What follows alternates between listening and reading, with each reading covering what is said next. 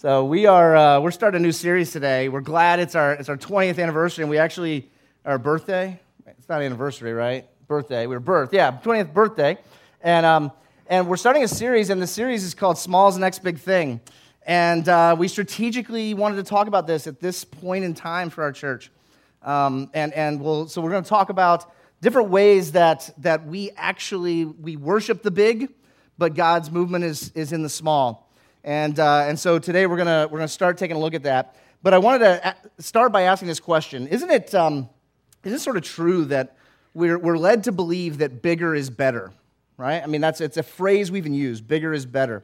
And so things keep getting more supersized, right? The value meal, you can have it regular, large, or like, please, I want to die in the next hour sized, right?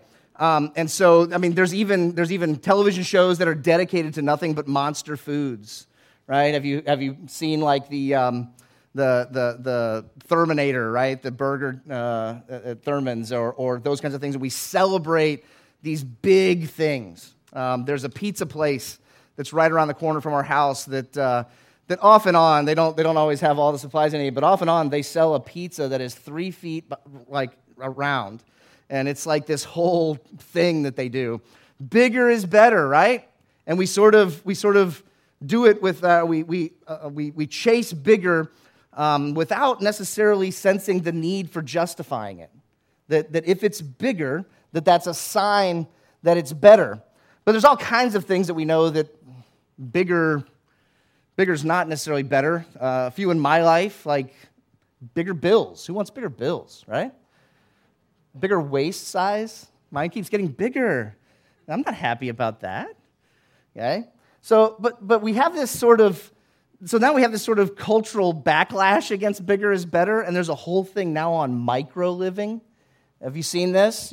Tiny houses and tiny food. There are people that make little tiny plates of food and eat them, and it becomes like this whole ordeal for them to live micro with. And they're sort of embedded in that. There's this assumption then that yes, okay, we acknowledge that bigger isn't necessarily better, but at the same time, the person that's pursuing micro for the sake of just simply saying no to bigger, they wind up bowing at the altar of just a different God.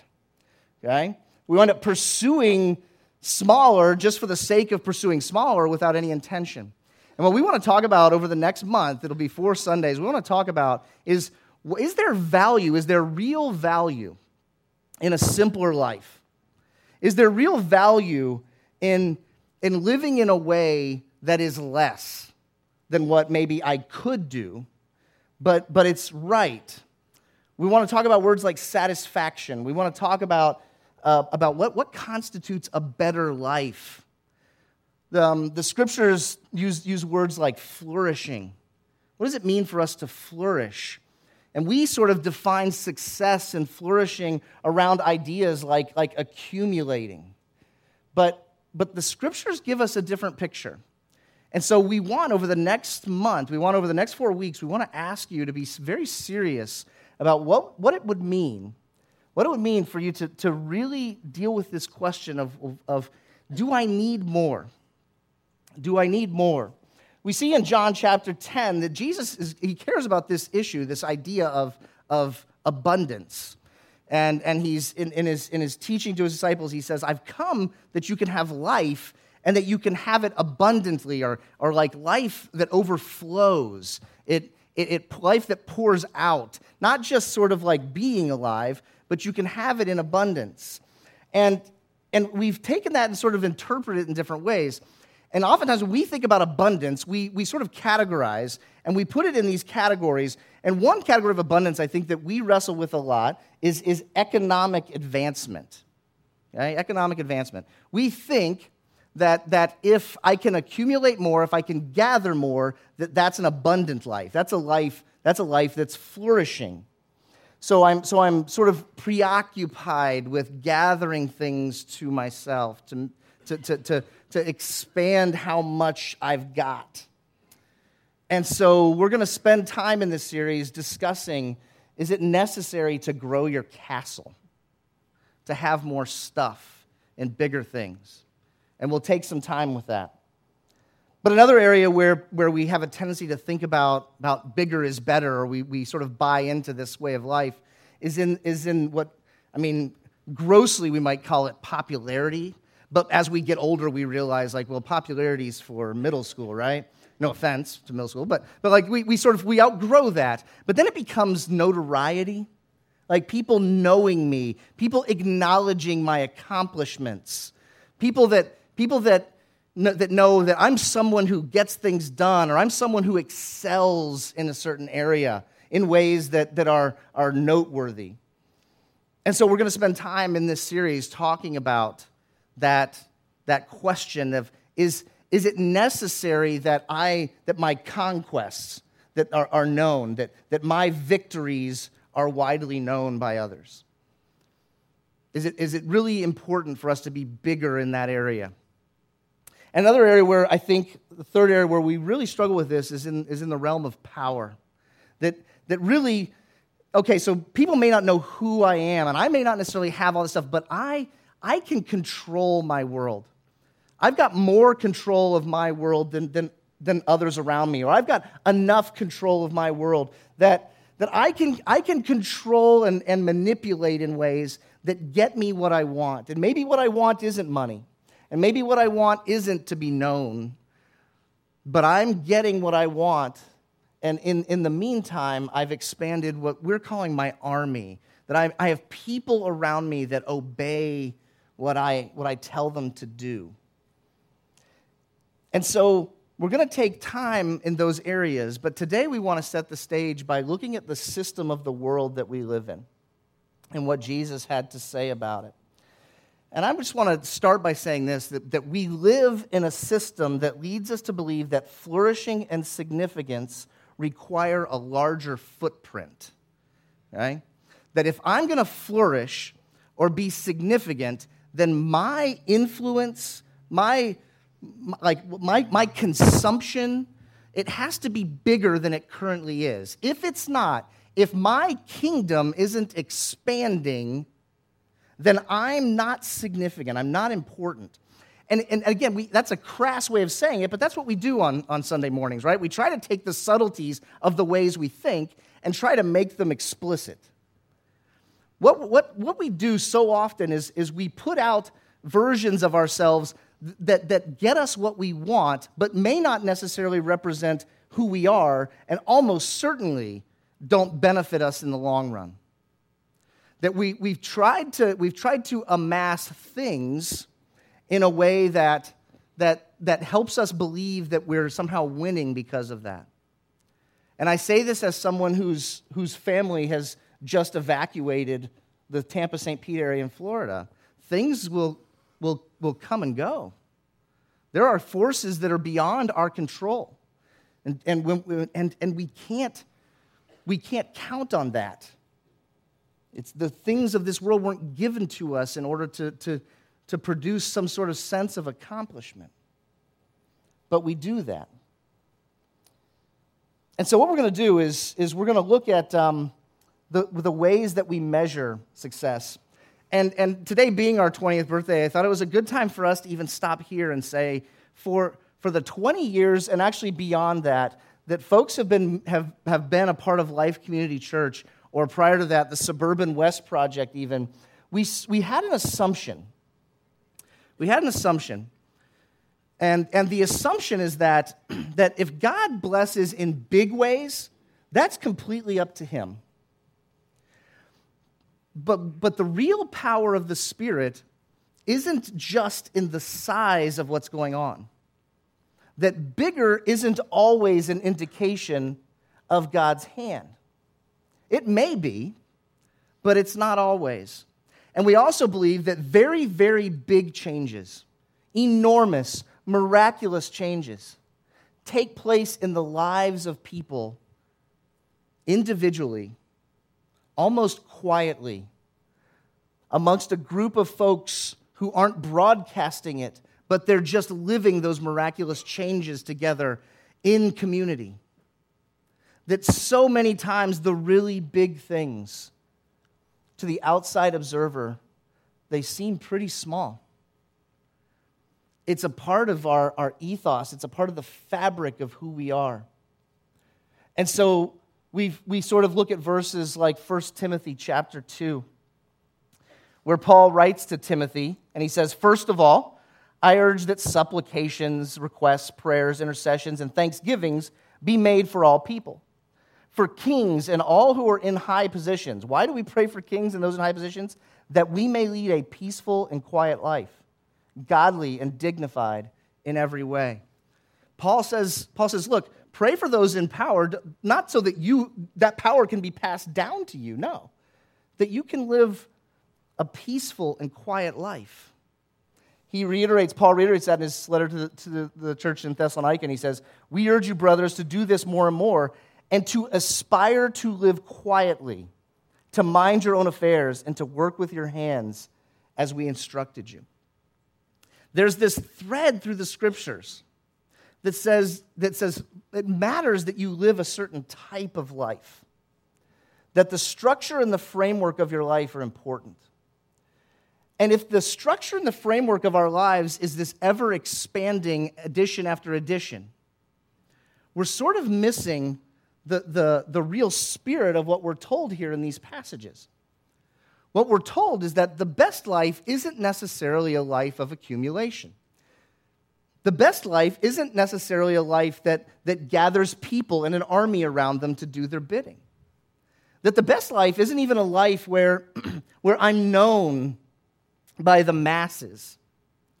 That's not how we measure success. We measure success by quiet, steady, sort of almost invisible ways of life. Peace, unity, harmony. And this is the thread of the scriptures as we find them when it comes to this issue of the size of the life that we ought to be pursuing. And so we're just tipping our hand with the title of this series. We think that small is the next big thing. We often sit around waiting for God's big movement.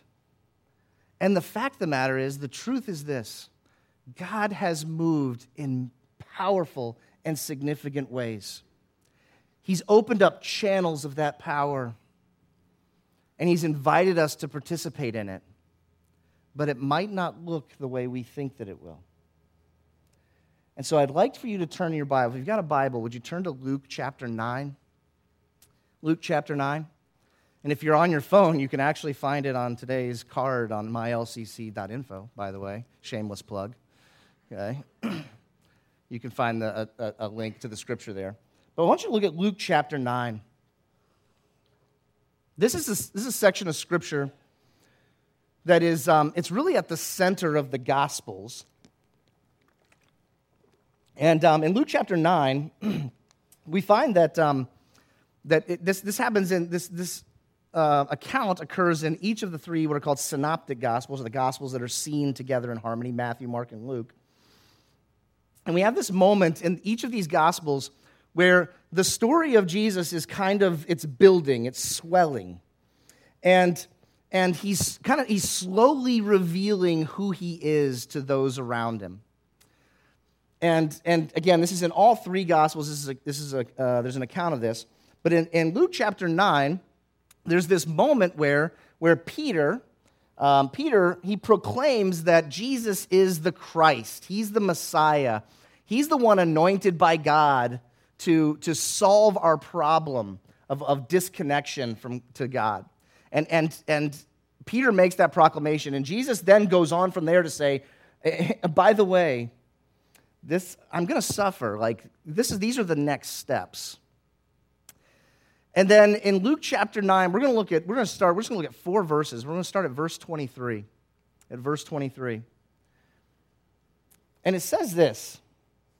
This is Jesus, and he says to all that are present there, he says, "If anyone would come after me, let him deny himself and take up his cross daily and follow me." So there's this statement that Jesus makes. The proclamation has been made that you are the Christ, you are the Messiah. And if you're the Messiah, if you're the Christ, there's there's implications for that. It means if you're the Christ, you're the king, you're in charge, you have sole authority. It means that you are the one who's going to make it right for everyone. It means that you are the path for me to have a better life. And Jesus, in the telling of this, Jesus' next instructions to his followers are this.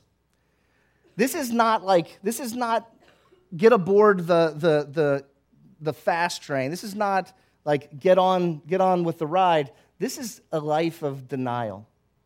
He says, look, if I'm in charge and you're coming with me, if you're going to be a part of what I'm doing, if you're going to come after me, he says we have to deny ourselves. And he even puts a time frame on it. He says we have to deny himself and take up his cross daily. Now, the cross is a powerful image, right? Because this is prior to Jesus himself dying on the cross that he says these words. But the cross is a powerful image. Essentially, what you had was an invading kingdom that had come in and had taken over the Jews, and the cross was their favorite method of not only carrying out a death sentence, but of inflicting punishment in ways that was meant to be a deterrent for rebellion. The idea being, as you walk along, as you go along, and you see these people hanging on crosses, you either obey what we have to say, or you wind up in the same place. And so the message that Jesus gives them here is this. This is what's going to happen. If you follow me and you deny yourself, you're going to wind up in a place that's in conflict with other kingdoms, particularly in their day, the greatest kingdom of the day. You're going to wind up in conflict with Rome. You're going to wind up in conflict in a way it's a type of death, and it's a particularly horrific type of death. And this is the imagery that Jesus... So we joke about this from time to time, but Jesus needed a PR firm, right? Like, if you're going to come after me, if you're going to follow me, here's where I'm headed. I'm headed into a world of pain. I'm headed into a world of hurt. And you, too, need to deny yourself and come with me. You've got to set aside your kingdom. You've got to set aside the things that at present matter most to you and come after me. And he says it's daily. There's this danger in our thinking when we look at messages from Jesus like this, where we think, no, I did that. I said that. I acknowledged it. I have made steps that way. But the problem with that line of thinking is that it's all past tense, right? And what Jesus says is this is an ongoing choice. It's an ongoing decision. That if you want to follow me, this is the path I'm walking. If you choose to walk with me, you're going to find that you walk this path as well. And you see, it reveals something that's true, is that there's always more of Jesus than we currently have. Take up your cross daily. See, I live with the assumption that, no, when I chose Jesus, I chose the whole thing. I gave everything I had to him. The problem is, at that first point, I have stuff now that I didn't have then. There's things that are true in my life now that weren't true then. Jesus he's always asking for more, and so every day I'm invited into this way of life. And every day I say yes to him, or I don't. If anyone would come after me, let him deny himself and take up his cross daily and follow me. So here's this picture that Jesus paints. This is the cost of following me. It's denying self in favor of my way. And then he goes on to give 3 4 statements, F-O-R, okay?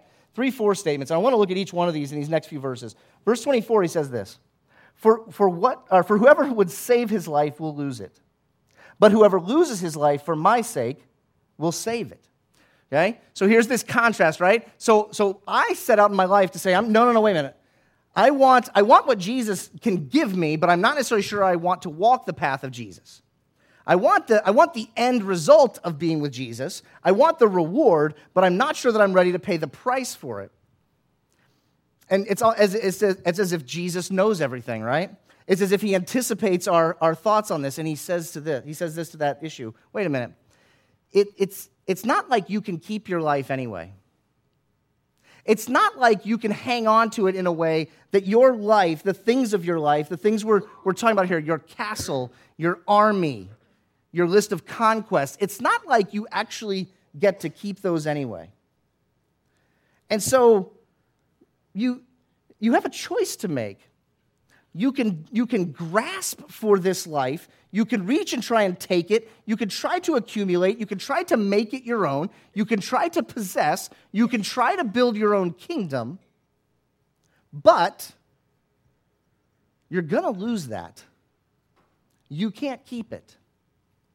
And so he presents this alternative, and he says this: but if you lose your life for my sake, you'll find in the end, the life that you gave up, you've actually obtained more and more life. It's the same message of John chapter 10. That what Jesus has done is he's given us an opportunity to participate in a life that's so much bigger than our own.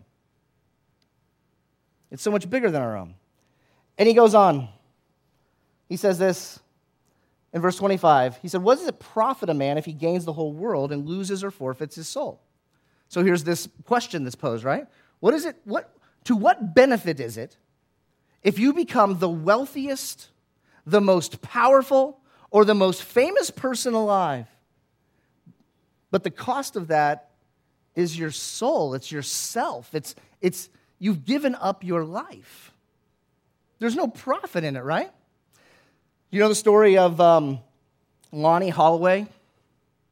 You probably don't, okay? In 2009, it's a little older story, but in 2009, Lonnie Holloway was buried in his 1973 Pontiac. Legitimately, he was buried in his 1973 Pontiac in his finest suit, which is appropriate for the occasion. And next to him in the front seat of that 1973 Pontiac were all of his guns.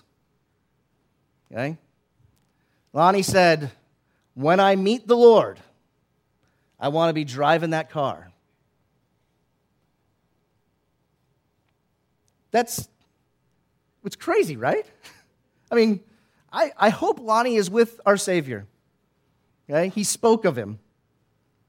But I can assure you he's not driving his 1973 Pontiac. You see, what we're given here is this indication, it's this truth. It's this universal truth. Everything that we accumulate, everything that we amass, everything that we gather up to ourselves, all of that stuff, it has a termination date. It's not going to outlive us. I don't mean to be morbid, but the fact of the matter is this: we're all going to die. Oh, it might be soon, and it might be a long way off, but it's happening. And what Jesus says here is, what does it profit you to gain everything this world has to offer? The finest home, the perfect kids, the education. What does it profit you to gain all of that? None of those things are necessarily inherently wrong in and of themselves. But what does it profit you to make them your goal and then to find out at the end that you missed it? You missed it. You've lost the thing that mattered most. And it's a serious question, obviously. These are the stakes of life and eternity. And what's it all about? And Jesus says, we go back to that initial statement, no, you get life by denying yourself. You get life by giving yours away. And if it wasn't hard enough already, in verse 26, he says this: whoever is ashamed of me and of my words, of him will the Son of Man, which is him, Jesus, be ashamed when he comes in his glory and the glory of the Father and of the holy angels. There's 4 statements that are in here. Number 1, if you try to save your life, you're going to lose it. Number 2, what good is it anyway if you gain everything, you win in this life, and find you've lost in the most important sense of life? And then the third 4 is this: when we actively arrange our lives in such a way that push Jesus out, he goes ahead and gives us that freedom in a way that he then isn't a part of our life. You see, I wish that I could sugarcoat this. I wish that I could say, well, this isn't really shame or being but I don't know what else to say. These are the words of Christ, and they're fairly clear. And I did the whole word study thing, and the word ashamed means ashamed. When we now on the grand scale, it can be things like where we say like no, I don't want to have anything to do with Jesus, or across the line where it's times like Jesus is or Christianity or Christ is being badmouthed and I'm just silent, but I think as well, if we go back to verse 25, it's even more than that. It's arranging my life in such a way that Jesus just isn't a part of it. And it's as if what Jesus is saying is, you will get in the next life what you've asked for in this one. You'll be given the life in eternity that you've established for yourself in the present. That if we choose a life where we're trying to build our kingdom, where our primary task is to have for myself, that's just incompatible with life with Christ. It's a hard statement. And it's a hard statement for me personally because I feel like, good grief, I screw up on this all the time. What am I to do? What am I to do? And so we're presented with some tough questions. We've got tough questions here. Because what Jesus does is he establishes two directions, right? He says, you're either moving towards me or you're moving away from me. Like it's an either or, it's binary. You're either moving towards me or you're moving away from me. There just isn't a middle ground. There isn't a you're kind of holding steady. There isn't a you kind of have enough of me now. You can stop pursuing me. Remember, those that Jesus is talking to here, they certainly include his disciples. They certainly include the people that had dropped everything when he said, come follow me. They certainly include the people who would ultimately die as martyrs for the sake of the mission of Jesus and the truth of the resurrection. But it's binary, but at the same time, it's not either or. Let me explain this. It's binary in that there's a direction that I'm moving, and I am, and you are. But it's not either or in the sense of there's only two places, either all the way one way or all the way the other, but rather there's incremental steps. You see, we are on this path, but we are. This is why I think in verse 23 Jesus says, "Deny yourself daily." There's an ongoing question that's put before you, and it's put before me, and it's this question of, I said yes to Jesus back then. Yes, I said yes to Jesus yesterday. But the question before us now is, will I say yes to him now? Because the world around me is trying to convince me that if I'm going to flourish, if I'm going to be successful and significant, my kingdom has to get bigger. That struggle doesn't end because I said yes to Jesus, because I have asked him to save me from my sin. That struggle doesn't go away. And so I'm constantly, and so are you, presented with questions, opportunities, decisions, where I say yes to the kingdom of Christ or yes to the kingdom of Tom Burns. I'm presented with it, yes, daily, but multiple times every day. Am I going to try and get my children to bow to my kingdom or to the kingdom of Christ? Am I going to work for the glory of my accomplishments? Or am I going to work for the glory of the kingdom of Christ? And it's not a one and done. It's binary in direction, but it's incremental in its movement. And it's made up of all of these almost imperceptible, what we would say, small decisions. And here's the other thing about this, that the path to maturity goes through great failure. We think about the people that heard Jesus say this. We think about the person in Luke chapter 9 who pronounced Jesus as the Christ, Peter. And in short order, Peter was going to stand in front of a slave girl and deny even knowing Jesus. You see, there are incremental steps in each direction. And the last step that you and I have made, either towards the Lord, towards Christ, or away from him, is not the last step. I may have chosen repeatedly, frequently, to say yes to Christ and his kingdom, to forego things that I might want to build my kingdom. But it doesn't mean I'm not going to be presented with the choice again very soon. And it doesn't mean that in that instance, I'm not prone to saying yes to me and no to him. You see, the temptation to make my kingdom bigger is ever present. It's ever present. And it's why he tells us.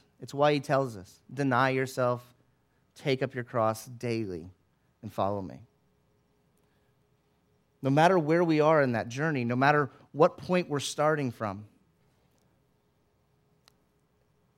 there's going to be more. Now, so what do we do with this? The reality is what it is. Okay? The reality is what it is. Christ is he's given us an ultimatum. You walk with me or you don't. You walk towards me or you walk away from me. But what do we do with it? And this is where the tension of all of this really hits me. I already told you this is not easy, and I'm tempted even with my limited resources to try and build my own kingdom. And I fail. But there's this question, and the question is, what do we do about it? Right? What do we do about it? You may say, okay, I assent, I agree. I'm guilty of trying to build my own kingdom instead of Christ. Now what? And this is where the tension hits for us, because around here, another thing that marks us is that we just don't believe in formulas, right? Do you know the meal in a box? Anybody do the meal in a box? You sign up online and they send you a box of food and a recipe. There's a lot of times that I want a meal in a box for my Christianity. I just want to go online and click a button and have Jesus send me okay, follow this plan for today and you'll be headed towards me. And doggone it, he doesn't do that. He gives me his word and says, dwell here. He gives me his people and says, invest here. He gives me the Spirit and he says, obey. But there just isn't a formula. And so I can't give you a formula, but I can do this, and we're going to do this together. I can't give you a formula, but we can point a direction and say, I'm certain that this is the direction where Christ is found. I'm certain that this is the path that Christ has walked. Okay? And so here's what we're going to do. This series is actually shaped and formed around another passage of Scripture in Matthew chapter 6. It's the Lord's Prayer. And on the way out, you're going to get a card that looks like this, assuming you take one. Okay? You're going to get a card. It's a little card.